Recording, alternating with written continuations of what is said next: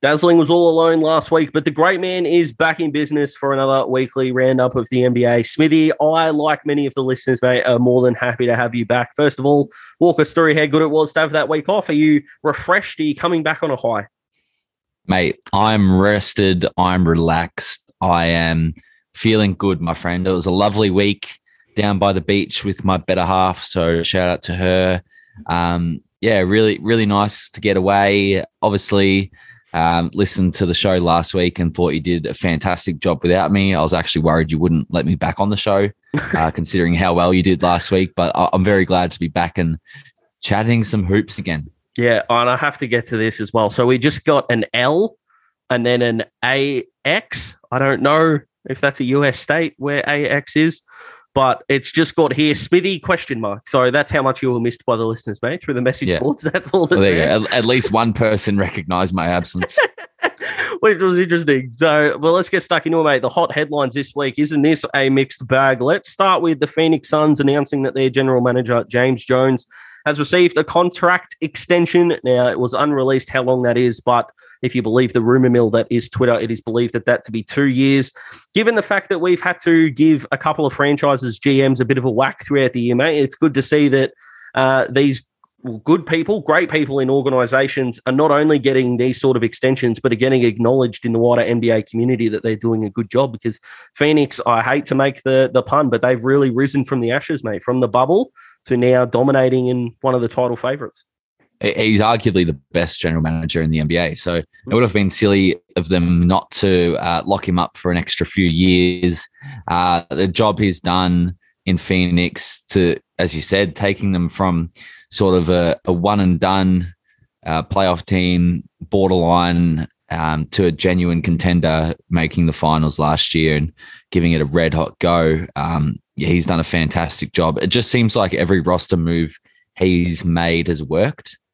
A lot of people looked at Chris Paul when he traded for him and saw the huge contract, saw the aging body, but he's been perfect for them. He's drafted well. He's got nuggets in the draft. Any free agent acquisitions, role players, but played big roles. Jay Crowder, who isn't on the team anymore, he was just so good for that team. Really, really good to sign him up for an extra few years and keep him around. Yeah, absolutely. Former executive of the year as well. I know this will probably sound like common sense that I say it out loud, but since that bubble started, Phoenix have won more games than anyone. And considering Brooklyn have come in, obviously the Bucks won the championship. That's a friggin' good effort from a team that going into that bubble, I don't think anyone had a real sense of faith that they could go this far in just what seems to be now 1.5 years. Yeah, well, a lot of people saw it as Devin Booker and the other guys, because Devin Booker was carrying that team, scoring a lot of points. And it was sort of just like, oh, yeah, Devin Booker's fun, but what else has he got? And all of a sudden, they're a powerhouse. So, yeah, he deserves all the credit in the world. Yeah, it definitely does. All right, let's move on to the analytics, mate. You know I'm a numbers guy, and when champions are in their prime, they are so fun to watch. But when champions fall, it can also be worth having a look. Steph is having the worst 18-game stretch since his first full season in the NBA. And as much as people want to drag that through the mud, he was our leading TDs and threes MVP, and he hasn't gotten a vote in the last 7 weeks. Can you believe that, mate? And he's still on the scoreboard. But the question needs to be asked, is it more worrying that he's going through this slump? And of course, until the slump ends, it seems like it's going to go on forever, as is such the NBA, or is the fact that the team that he's on is 35-13 and he's playing genuinely shithouse? Are they sending a message going, yeah, there's actually more blokes in this building, starting, of course, with Clay. You were high on Jonathan Kuminga, and they've got other guys there as well that are dominating. Jordan Poole, I don't know why I'm naming the whole roster, so I'm going to stop doing that. But I think people need to just go, okay, he's in a slump. We're 48 games in. He'll be fine. It's the team you've got to worry about. Yeah, well, he started the year on fire. It's just been lately that he's hit a bit of a slump. But the fact that they are still winning games should scare the shit out of the rest of the NBA, because he is struggling and they're blowing teams out. They beat the Mavericks by, I think it was 38 points today. Yeah. I think it was 130-92. So if my maths is correct, that's 38 points. That is 38. Yeah. So like they did that and he scored 18 points. Mm. You know, it's not like last year where you had to be dropping 60 for them to be winning.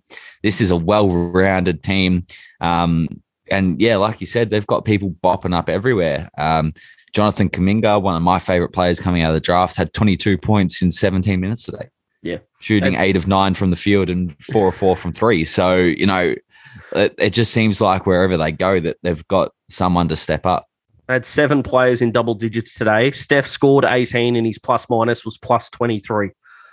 What more needs just to be nuts. said? Yeah, I think the scariest thing about his shooting slump, though, is, and the bloke I'm about to name is probably the most polarizing figure in the NBA. And at the moment, his sort of status around the league and around social media and the fans at an all-time low. But Russell Westbrook has a better field goal percentage than Steph Curry this year. Yeah. Just let that sink in. Russell Westbrook has copped probably more slander than any player I've seen in the first half of the season. And he is shooting a better percentage than Steph Curry. Yeah. What the hell? Yeah, absolutely. And you got to think about, because once it gets going for him, like I honestly reckon he'll come out, he'll drop like a 50 and then he'll be fine. And then he'll just keep doing what he does. But this is who they play next week. If you're the Timberwolves, the Nets, the Rockets, the Spurs, by the time we talk again, I get the feeling it's not really going to be the Rockets. I feel like that's going to be a team play. But I'm looking at that Brooklyn game on Sunday and I'm saying I will buy some. He could genuinely take them to task. And we're going to sit here next week going, to anyone that thought Steph was washed, what's wrong with you? Yeah, smash the over on his individual point line in that game, I'd say. Gamble responsibly. Geez, the bookies would have loved him this year. Imagine all the overs, just everyone waiting for him to come out of it. Anyway, let's move on. The trade deadline, mate, is only 2.5 weeks away. Hasn't that snuck up on us? So instead of doing the whole feeding into the rumor mill is probably a bit harsh. We're just going to go with the predictions, mate. So someone that you think is going to be on the move and then where they end up. And as much as we'd love to talk about our own franchises, we're going to stick to, because I know Miles Turner to Portland is making you feel all of the good things. We're going to stay away from our franchises, mate. Who is someone just around the league that you expect to go and where would be a good place for them to end up? I think a deal that I really want to see get done would be Jeremy Grant to the Utah Jazz. I think that fits what they need perfectly. Rudy Gobert's come out publicly and criticized his teammates' lack of defense on the Utah Jazz. And if they were to bring Jeremy Grant in, he's instantly that solid wing defender who will play a role. He's been injured at the moment on the Pistons. Obviously, he doesn't want to rot away in Detroit and would like to play on a contender. So that's one I'd really like to see get done. I think Jeremy Grant is someone who will get dealt. Someone who's been rumored to be possibly on the move is De'Aaron Fox.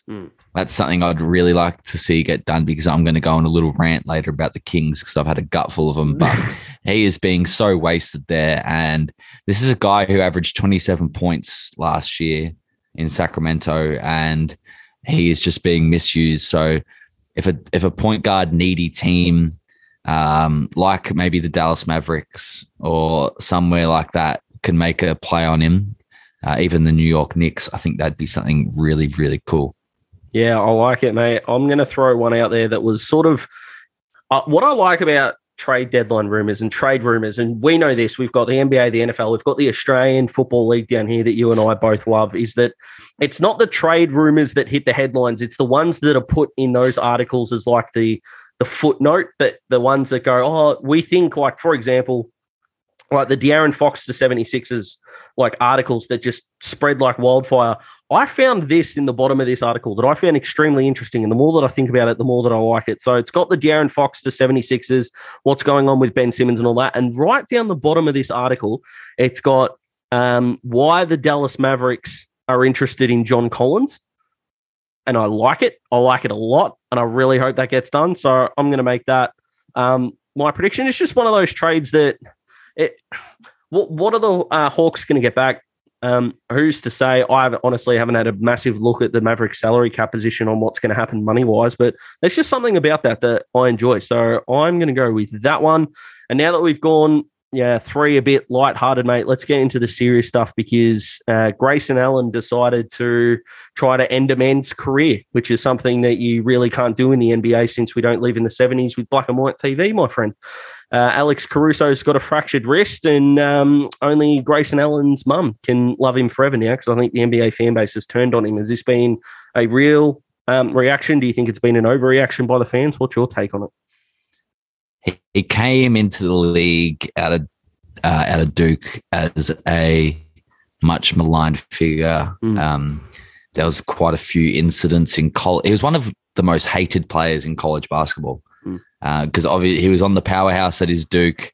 He had a few very questionable moments throughout his college career. And then he got drafted into the NBA and people sort of thought, oh, God, not this clown. It bounced around and he was playing really good in Milwaukee. And I feel like he started to turn the fans earlier this year. He had a few big games on primetime TV. The commentators were talking him up, saying Grayson Allen's finally found his niche in the NBA. He's playing good basketball. And then he does this. There is ways to stop someone scoring a basket. This isn't the way to do it. This was ugly. It looked like he had the intention of hurting him, which is the worst part about it. And he was seen on the sideline smiling into a towel while Alex Caruso was being escorted off the court. So everything totaled up together. He is the new Zaza Pachulia of the NBA. Probably the most hated player in the NBA right now. As Zaza was after he hurt Kawhi Leonard in the playoffs. Everyone turned on him pretty quickly, and the same is going to happen to Grayson Allen. And the fact that he only got suspended for one game disgusts me. What was the right suspension then? Because we've had everyone going, the NBA's gone soft, which if you've got a player deliberately fracturing someone's wrist, I know he didn't mean to fracture his wrist, but when you meant to hurt with someone, you got to live with the consequences. If that's the court system in your country, it's got to be the sporting system, surely. So if your intent to hurt him, you end up hurting him. What was the right? Do you think he should be able to play in the NBA again? Do you think, how many games would you have given him? Is it a week thing? What would you have given him if they rang you up and said, Big Smid, we need you, mate. Give us your suspension term. What would you go with? I would have given him 20 games. Okay. 20 games out. Caruso is going to miss 6 to 8 weeks, which you don't get 20 games out of that. So I would have given him 20 games and said, you do it again, you double it. Because you just can't be having that sort of stuff. This is going to sound, I reckon, out of the box, but I reckon with these sorts of things, I reckon you stay out for as long as the player you hurt did, plus an extra game. I really like that method because if Caruso does take 6 weeks to get back, like the medical reports say, and you give Grayson Allen 6 weeks, like from the date, and then something goes wrong with Caruso's recovery and he's got to miss another 4, then because I've heard, I think it wasn't Stephen A. Smith, but it was one of those 24/7 NBA shows that said give them the same amount of time. But what you can't do with the suspension is change the term once you've given it out. You can't say it's 3 games and then wake up the next morning and go, oh, shit, no, it's actually 8. It can't work like that. We can't have a system like that. But when Caruso steps out on the court, 1 more game and then Grayson Allen's back in, I'm more than okay with doing that. You can't intend to hurt someone and go, oh, fuck me, I've got to sit out for 1 game, and then when I jump back in, he'll be fine. Alex Caruso's got to sit on Chicago's bench with his wrist in a cast. How does that make any sense? But I'm with you. Needed a much longer suspension. How many more chances do we give him before we just say, mate, you can't do this in the league anymore, and the only way to stop you is to stop you from playing? Do you think it might get to that point, and what would it take to get to that point? It would take something pretty serious. The fact that they gave him one game suggests that it's going to take something a lot worse. And I know it was a fair while ago, but you look back to the Malice at the Palace, Ron Artest went into the crowd, beat up multiple Detroit Pistons fans, as well as King hitting one on the court. And he was suspended for the rest of that season, which ended up being, I think, 70 games. but he was fine to play the next year. And that's from that. So the fact he wasn't banned from the NBA, I don't think Grayson Allen's ever going to get to that stage, but they need to clamp down a bit harder on it. And then the last question that I've got for you is, do you think the result of the injury had an impact? Do you think if Caruso had broken his arm or maybe his shoulder, he would have got longer? And do you think that's the right way to go about it? No, it should be about the action, not the outcome. And we have this issue in our sport in Australia, which we could rant on for a long time about, but it's all about the action. The outcome is irrelevant. It's about what he did that led to that. Yeah, absolutely. All right, let's move on, man. Grayson Allen, you are officially a part of the Dickheads Club. Don't do it again, but why the hell would he listen to me? Let's get to the hero, mate. Let's get into the good stuff. Now, this performance happened, and you messaged me, and you're not the most melodramatic of people. I've got to be honest. You're a man. You say it how it is with a little bit of natural arrogance that me and the listeners love, mate. But you said, if this man is not the hero, not only am I not doing the show this week, I'm out. I'm done. I quit. You're doing this on your own permanently. Yeah. True or false? True. That is very true. I saw this stat line and I looked at it and I said to myself, if someone can do better than this, I don't know if I can. I don't know if I can do it anymore, because this performance was ridiculous. Dazzling. Talk the viewers through it, please, or the listeners even. Yeah, absolutely, mate. So that was the Joker himself, Nikola Jokic. It was the highest triple-double since James Harden's, I don't have the number here, but James Harden's in 2018, which was incredible, but he had 49, 14, 10, 3, and 1 against the Spurs. Now, we've talked about the fact that this man has carried the Nuggets. We didn't think they'd actually all have to climb on the back of him at some point, but I'm pretty sure that happened during the game at times. They ended up getting the win. 16 of 25 from the field. That's 64%. 14 of 16 from the free throw line. And I actually can't. I watched the highlights. I think I've watched them twice since the game ended. I actually can't remember a piece of play that he wasn't involved in. I don't even think they scored when he went to the bench. It was just ridiculous. I don't have the words, because that stat line is so good that anything I say will probably tarnish it. We just need to let it resonate with the listeners, and have it at that. Yeah, I don't know how many points resulted from his rebounds, but he scored 49, and of his 10 assists, they had 6 twos and 4 threes. So I'll do that math for you. That's 24. So he's had a hand in 73 of their points directly on the last or second last possession. And I think they scored 130 in the game. So that's more than half off one bloke. It's just it's just not okay at this point. But let's get to the game of the week, mate. Now, honourable mention doesn't actually go to a game. It goes to a whole day. So this time yesterday, the Tuesday close day, the Cavs and the Knicks went down to a 2-point win to the Cavs. The Bulls had a 1-point win over the Thunder. The Pelicans had a 4-point win over the Pacers. And the Suns had a 6-point win over the Jazz. That is 4 games in one day. They were the only 4 games of the entire day with an average winning margin of 3.25 points. That is, look, it's not as exciting as the current NFL week that we've had, mate, but there's nothing wrong with having close games. So exciting for fans. And to have 4 of them in one day is just outstanding.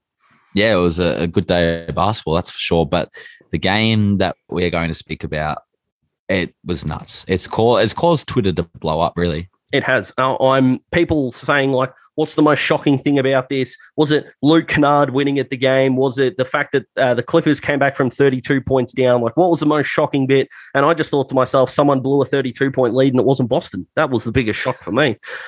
Couldn't believe it when I saw the box score, but it fell off your chair. Mate, absolutely, which is a fair way down for Big Dazzling. But anyway, the Wizards were 30 points up at halftime, got down to 27. A couple of minutes in, they then scored 5 points in a row to go 32 up, and they lose it with Luke Kennard getting the game-tying 2, got the shooting foul, and like Emmanuel Kame, he found the clutch and went 116, 115. Again, the second half was good defense. I mean, when the Wizards had the momentum, they were doing it on both ends of the floor, and then the switch just flipped. I can't remember playing in any sort of sporting game where I've choked this kind of lead. I don't think you have either, but how does this happen? I don't know. I literally awesome analysis. Let's move on. No, I was on Twitter, and David Ulrich, who's a very well-respected figure in NBA media, has been covering the Wizards for 30 years. And he said in a tweet, "I've never been so embarrassed to cover the Washington Wizards as I am today." Wow. So if that doesn't tell you how bad this choke job was, then nothing's going to, because this is a man who's covered the team since the 90s, and he's used the word embarrassed, which is just, that says it all. It was a ridiculous performance. In a 7-minute period from the end of the first quarter to at some point in the second quarter, the Clippers went 1 of 14. They scored 13 points in the second quarter, and they won.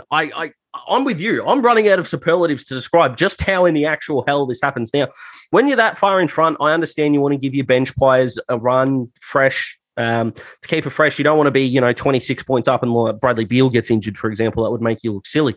But at what margin do you sort of go, okay, we've let this go on too long. Let's get out there. Let's slow the game down. Let's solidify the lead. And sure, is a 30-point lead going to turn into an 8-point win? Probably, but a month down the line, no one's going to give a shit that we were up 30 and then won by 8. But they just couldn't stop it, mate. They were trying to get water out of the boat, but the boat was already sinking. Luke Kennard did his best Tracy McGrady impersonation. 7 points in 9 seconds he did. So, just a bizarre ending to a bizarre game. Yeah, genuinely. Well, so we had something like, I think, 11 games decided by single digits this week, which is fantastic. But, it's going to be difficult for any other game to compete with a 32-point comeback. All right, let's get into Rookie of the Week, mate. Now, this man just put up insanely good numbers against good opposition as well, and he is a first-time nominee. Wait, he's no, he's not. No, I've got the wrong note here, mate. I apologize. Let's start that again. No, I'm just kidding. So, the Rookie of the Week, this guy, I don't know why I wrote down the wrong name there, but I actually do know who got it. That's how well I'm going. But I'll tell you what this does, mate. It shakes up our leaderboard because your man Scotty Barnes up the top with 4 nominations, and we thought originally our man Josh Giddey, the horse, with 3 nominations was the only one that might catch him, but we've got a new challenger with his 3rd nomination. The number 1 overall pick had a very, very good week, my friend. Cade Cunningham from the Detroit Pistons. These were his averages. He averaged 22.5 points per game, 5 rebounds, 5 assists, a steal, and 2 blocks. And he shot 50% from the field and 45% from 3. So it was a huge week. They played 4 games. They went 2-2. They had a couple of good wins and a couple of tight losses. He is starting to really show the flashes that he was consistently showing at Oklahoma State last year, which made him the consensus number 1 overall pick. He's looking like a player for the future for the Detroit Pistons. So if they can get some draft capital, build through what looks to be a very strong NBA draft later in the year, which I'm sure we'll touch on at some point. But if they can get some draft capital and build around Cade Cunningham, they're going to be in a good spot in a few years, that's for sure. Yeah, absolutely. And Detroit would be thrilled, surely, when you get the number 1 pick.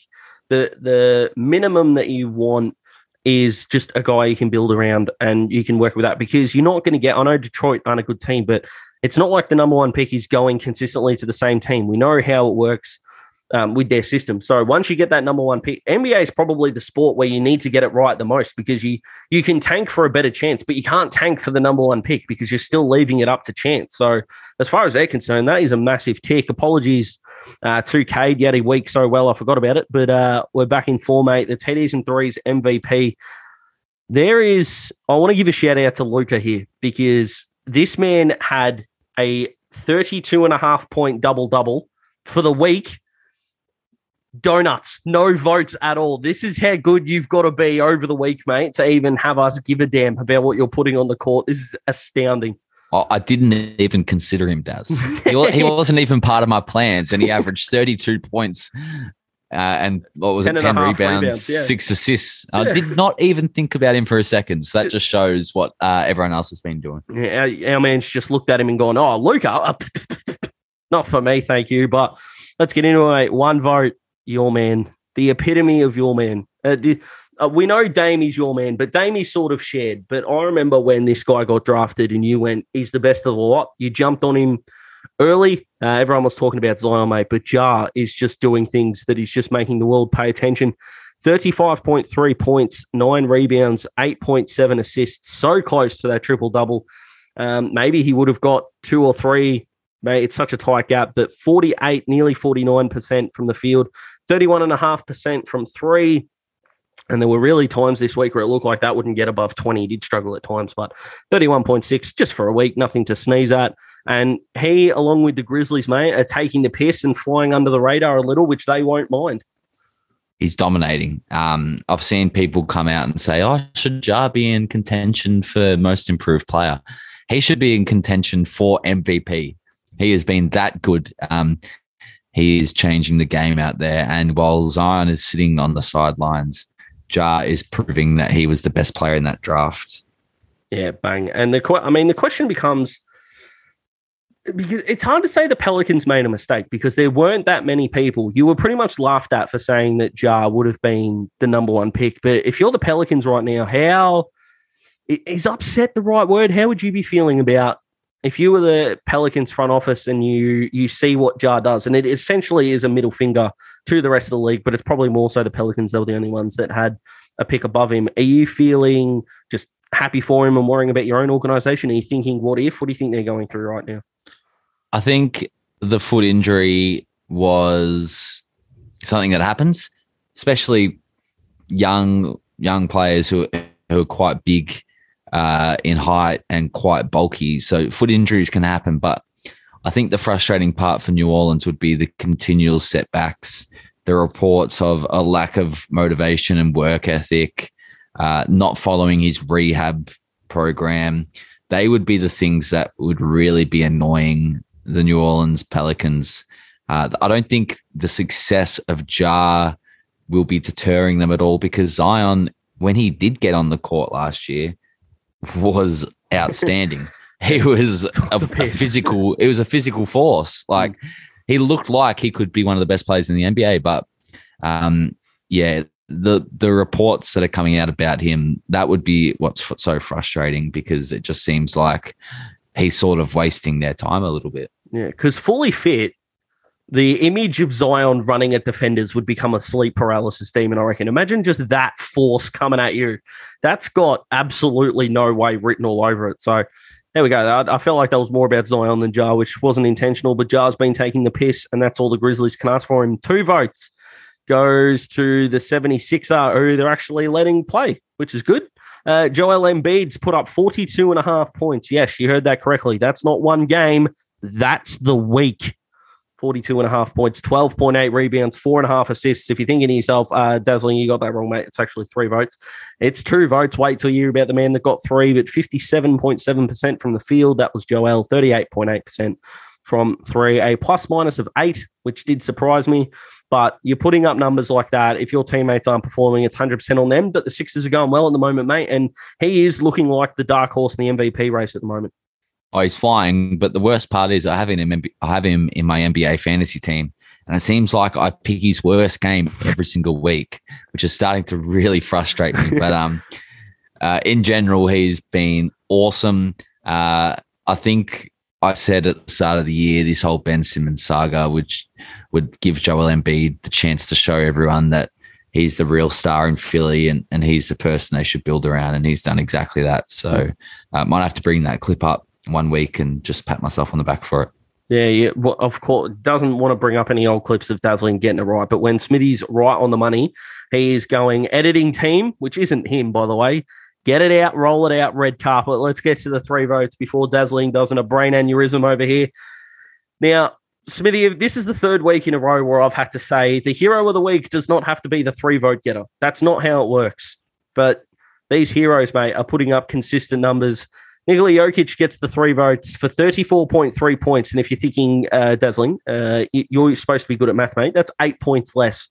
Well, he's had 13.8 rebounds. That's nearly 14. That is 1 extra than Joel Embiid. But he's had an extra 5.5 assists at 9.8. He's shooting better from the field. That's 60%. And from 3, 39.1%.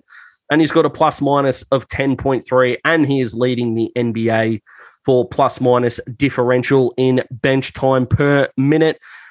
I'm running out of superlatives, as I'm sure you are too, mate. It's not the Denver Nuggets anymore. It's just the Jokic Nuggets. It's him plus them equals whatever team they can put out there. I know Aaron Gordon's been good at times, but this is a one-man show at the moment, if we're being completely honest and trying to keep it respectful. Oh, it's nuts. It's absolutely nuts. You round that 9.8 up to 10 like any sane person would do, and he's averaging a 35-point triple-double for the week. Yeah. Just unheard of numbers. So it was a no-brainer for me. Do you want to know a bonkers stat as well, mate? I'd love to. He's third in the league for assists missed. So Yeah, he's averaging all those assists, and yet he's third for the teammates that he's assisting missing shots as well, which is unbelievable. And fun fact for you, second on that list is our man Josh Giddey, the horse. There you go. Don't know who number one is, but anyway, we'll move on. Don't have to be stiff to be dead, don't you? Oh, that's it, mate. It's, you know what I like about Smithy, when he really pulls off a good analogy, he just leans back. He's strutting around like a peacock, our man. Let's get to the leaderboard before Smithy's head won't fit through his bedroom door anymore. Giannis and Jokic, it looks like a two-horse race at the moment, but they're both on 11 votes. We haven't actually talked about what happens if it's a tie. Do we have to get two trophies made up and just deliver them separately? Yeah, I don't think there's ever been co-MVPs before, so that's something we might have for workshop. Yeah, might have to. But we said Dazzling said Joel Embiid is the dark horse. He's on 7. Jimmy Harden and your man Jame sitting together on 6. Steph on 5. The rest make up the numbers, but some of these names will blow your head off.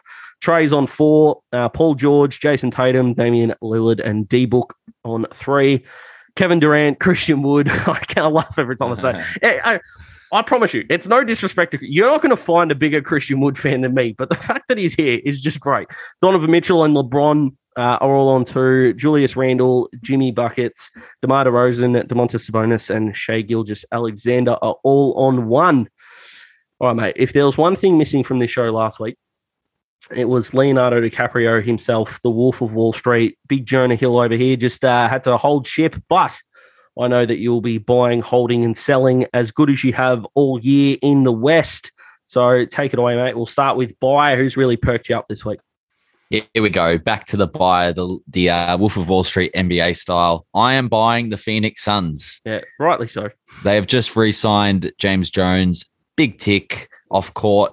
On court, they were 3-0 this week with wins against Dallas, Indiana, and Utah.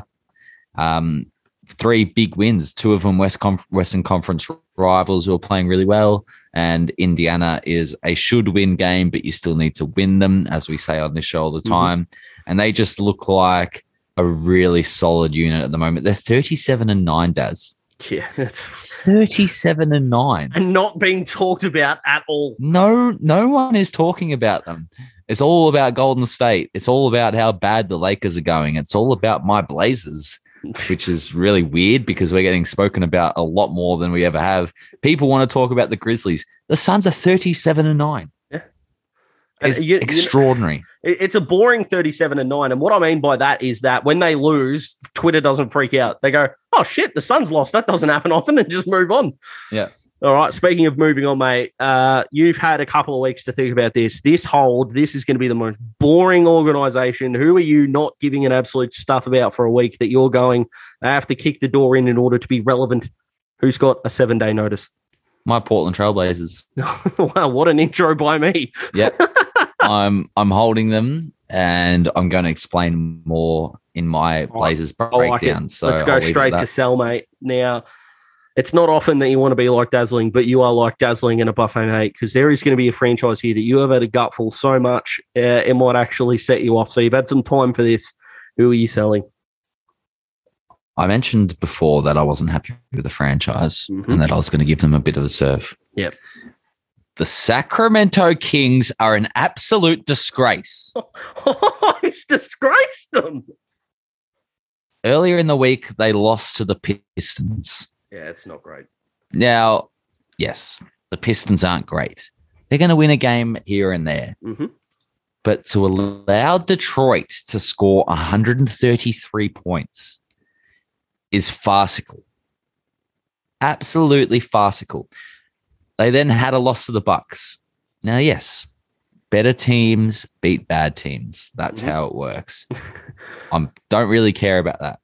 But it was today, Daz.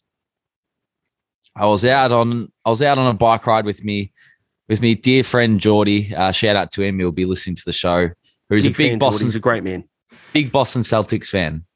Loves your Celtics. Good ones, aren't they? And we were riding our bikes and we were just chatting about the NBA, and he's like, "Did you see how much Boston won by today?" And I said to him, "Oh no, actually I haven't looked. I've been out and about, I haven't had the chance. What happened?" And he said, "We beat the Kings by 53." And I nearly went over the handlebars. I said, "You beat them by 53 points." And he said, "Yeah, it was 128-75, Daz." Yep. Good day. That is disgusting. Yes. Their leading scorer, Daz, was Buddy Hield. Guess how many points he scored? Who might become a Celtic himself too, by the way. We've got some interest in Buddy. I don't have the box score in front of me, but if it's 75, he's not scoring more than 17, 16, I don't think. 11. No. You're lying. They had one player in double figures. No, but I'm checking that. That can't be right. You can check. I'm looking at it right now. That can't be right. What? They shot 30% from the field. They shot 18% from three. This is just unheard of. And they only had 10 turnovers, which is the worst part because it's not even like they turned the ball over that much to get blown out. Boston had more turnovers and won by 53 points. Jesus.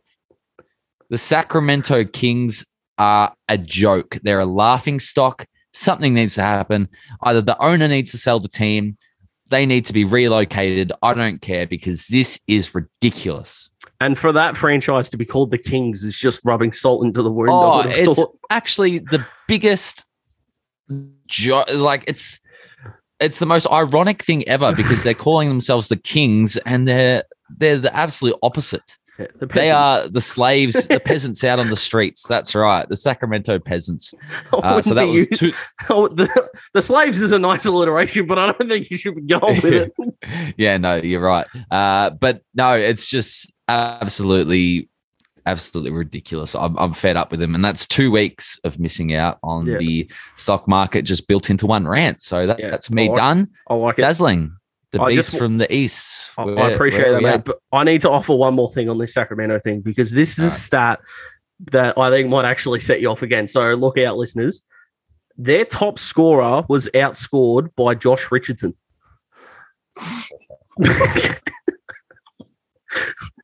That hasn't made me angry. That's just made me laugh because what does your franchise have to do to be in that sort of situation? And I can feel better about being a Portland fan watching Sacramento just down the road and knowing that they are the biggest laughing stock in the NBA. It's like failing like a test and then looking back and there's a kid in the back of the classroom just eating paper going, you know what? It's not great, but things could be a lot worse. Yeah, absolutely. The beast from the East, Dazzling, talk to me. All right, let's do it, mate. Now, I'm actually going to buy a team. I'm not going to buy a lot because they've been disappointing this year. But what we do, and I think we do it better than anyone, mate, is we'll kick anyone when they're down and they need a clip. But when you do the right things, we'll acknowledge it. The Atlanta Hawks have won their last 4. Now, they're going to struggle to make a playing spot, but I think there are 2 spots on offer in the current 10, and I think the Wizards are in real danger of dropping out, and believe me, I'm going to touch on them in a tick. But Atlanta can absolutely take that spot. But it's not just Trey. It's not like, Jokic carrying the Nuggets. DeAndre Hunter has learned how to play basketball again, which is good. Didn't want to do that in the early part of the year. Kevin, I'm going to say Huerter. I'll go with that. Yeah, I'll go with it. Yeah. Just Huerter. Just Huerter? All right. Yeah. Well, I don't want to hurt her, mate. She's a good girl. He's learned how to play basketball again. That's fine. And John Collins might be on the move, but his trade value is going to be at a decent clip now because he knows to put the basketball just in the hoop. You don't have to hit that board and make it come out. If it actually goes in, your score goes up. Genius, I reckon. Oh, it's an absolutely elite system. How I'm not coaching and I'm talking to you here, mate, is astounding. But I'm going to buy just a couple of shares in Atlanta. I'm not going to go over the top. I'm going to hold this franchise because you can be as fun as you want. But I'm not investing in things that could go out on the court and humiliate someone or get humiliated. At some point, the Charlotte Hornets have got to figure this out, don't they? 2-2. two bad losses. Two good wins to start the week. They beat my Celtics, which, by the way, is not that hard to do. But to go out, the way they played today against the Raptors, I caught most of the game. And you know me, mate, I like my body language on the court. Just a quick chat to LaMelo Ball and Terry Rozier here. When you're actually losing, guys, it's good to have some positive body language. This sagging the shoulders shit in timeout doesn't actually fly. And work your way back into the game. You want to go somewhere in this league and win playoff series. It turns out not everything's going to go your way. So a little clip to them, but I'm going to hold because I reckon they can turn it around. And when you're up 60-28 in a game and you lose, you can go fuck yourselves. And that's the Washington Wizards. As far as I'm concerned, I don't want a bar of them. I don't think Bradley Beal wants a bar of them at the moment. And I think something's got to change. Relocate or get a new capital city because neither of those things are working for you. So the US can get on it as far as I'm concerned. Free Bradley Beal. Yeah, that's it. The man is struggling at the moment. But let's get into the Blazers breakdown, mate. Now, luckily for you, you went on holiday. And seriously, I looked at your schedule and I thought we might have been walking back into an actual breakdown from you. But they held steady, mate. So take it away. Yeah, we went 2-2 on the week. And it was the Jusuf Nurkic week. Yeah. And this changes everything, does. It seriously does, because if we can get a healthy Jusuf Nurkic, and I'm just going to go through our 4 games and read you his stat lines from the games and tell me after I've told you these stat lines, if he averaged something around these for a year, what tier center would he be? Would he be top 3, top 5, top 10? I'm with you. So I want you just to listen to the stat line and tell me how good of a center he'd be if he averaged these sort of numbers for a whole season. Like what the bullies used to tell me in high school, mate. I'm all ears. All right. So the first game was against Miami.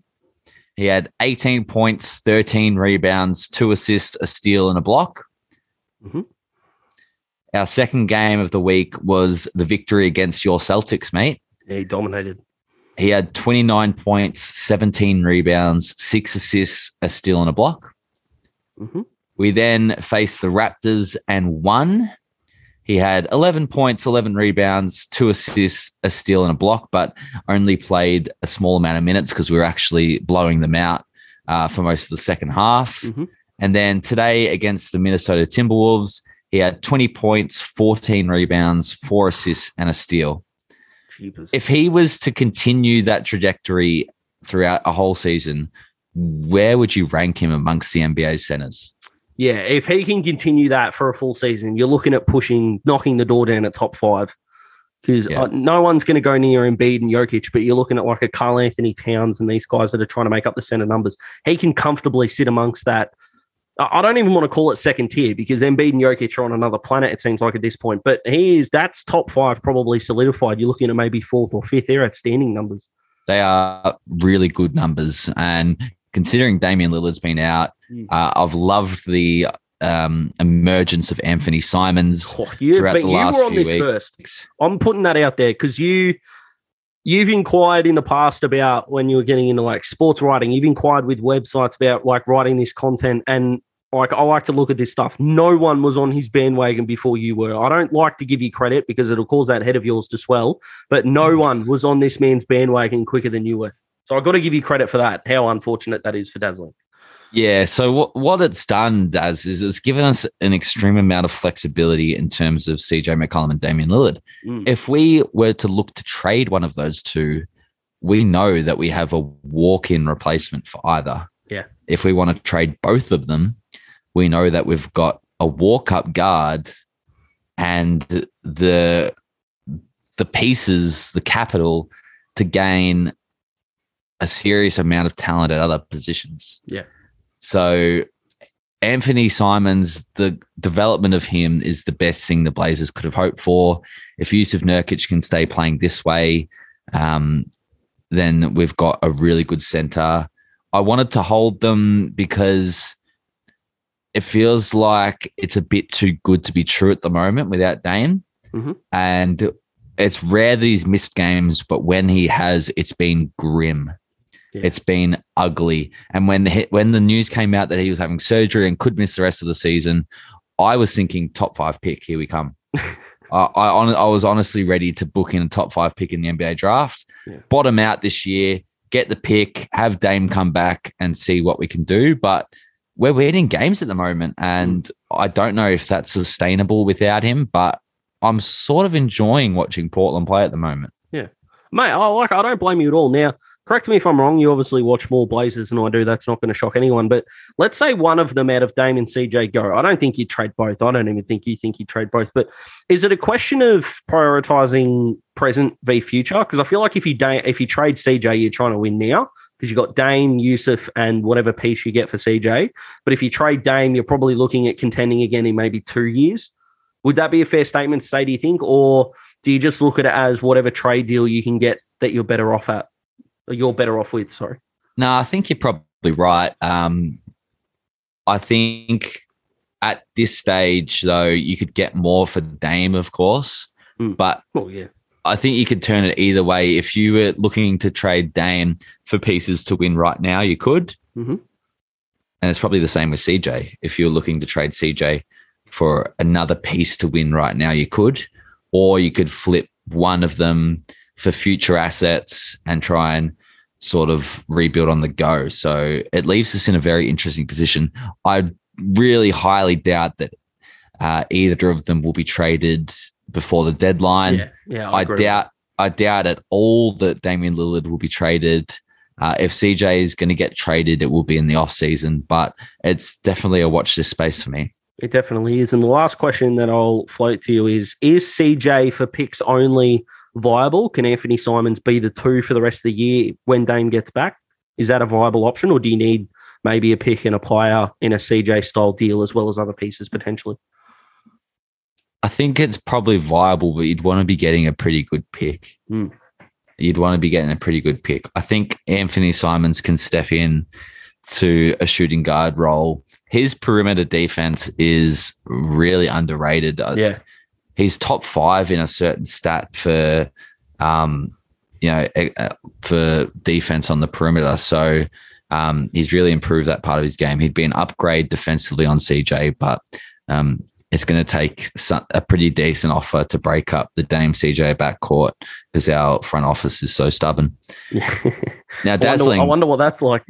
Speaking of stubborn front offices, tell us about your Boston Celtics. Well, mate, if I'm being honest, after the loss to your boys and the Hornets lost, I was ready to get rid of everyone but the janitor. I was pretty much ready to just get the building cleaned out. But something happened. Now, we can go over the stats, and I'll happily do it now. To go from the inconsistent 500 team that made Dazzling want to pull his hair out, we played Washington and we played Sacramento, and don't care what anyone says, Washington have won more games than us.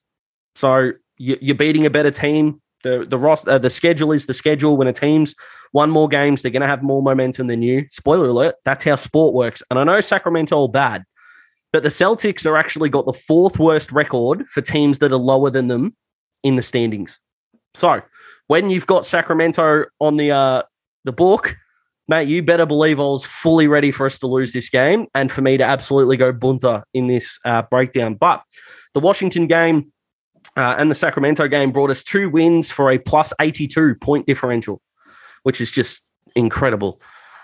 But I learned something. I learned 3 things here. Now, the first thing that I learned is I think, and I'm not the first person to say this, but I think JT and JB, we've spoken about Tatum and Brown. We've spoken about, does one of them need to become a 1? Does one of them need to become a 2? Settle there and keep playing their careers. I'm actually going to change my mind and say no.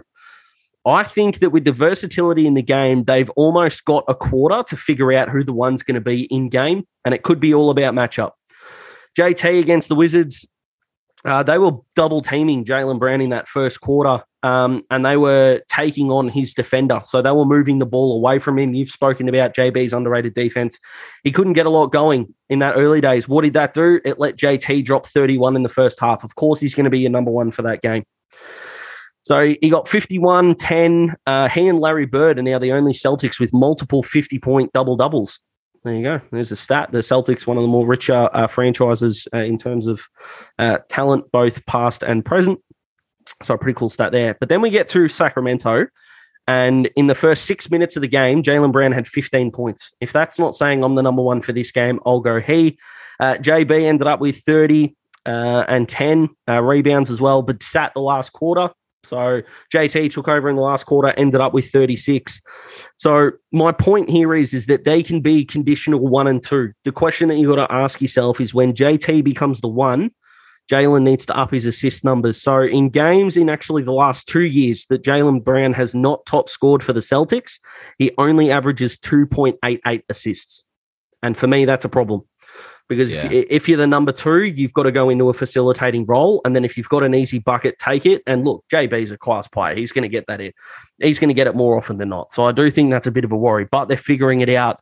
I'm not going to go over the top. I'm not going to say this is the new normal. You're not going to blow teams out. But if we can get this consistent conditional 1 and 2 formation going, then we need to be buyers at the deadline, get another shooter around them. And I still think we need defense on the bench because Josh Richardson's just not a defender, a good one anymore.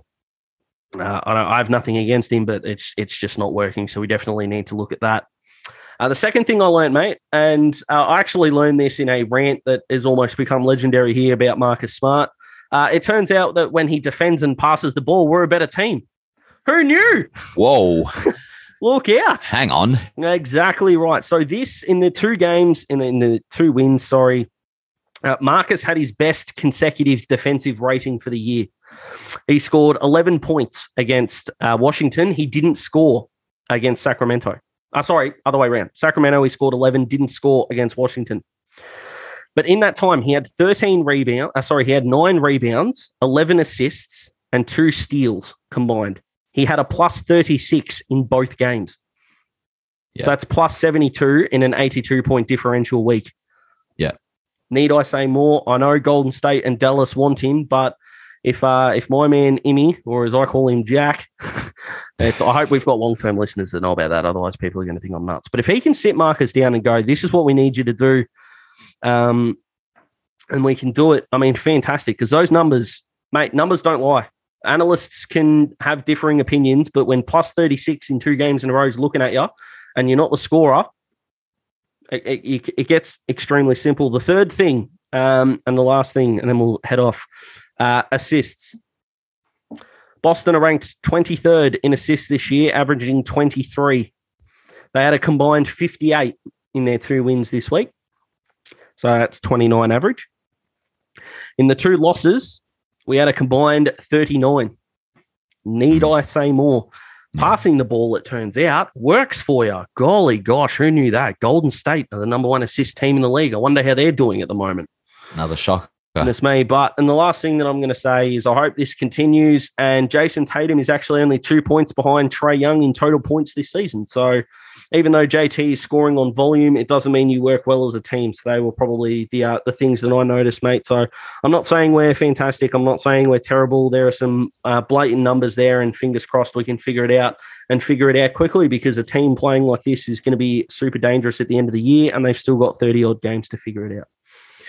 That's it. Very, very comprehensive by you, Dazzling. Love your work. Is there any final words, or are we going to sign off here? Mate, I reckon we are all done for this week and catch everyone next week. Actually, sorry, one more thing. I do want to give a shout out to Joey Walsh on the NBA page, where we get our hot takes from, mate, specialised to us on the hot takes link from last week. He said that he listened in and he loved it, and he's looking forward to listening this week. So a shout out to Joey there at the end, and you can sign us off in your signature style. Massive shout out to you, Joey. Thanks for the message. I hope you enjoyed this show. Another weekly roundup. It was good to be back. Missed you guys last week. Hopefully you all missed me. Cannot wait to watch my Blazers in action. Good luck to all your teams, but most importantly, stay safe, everyone.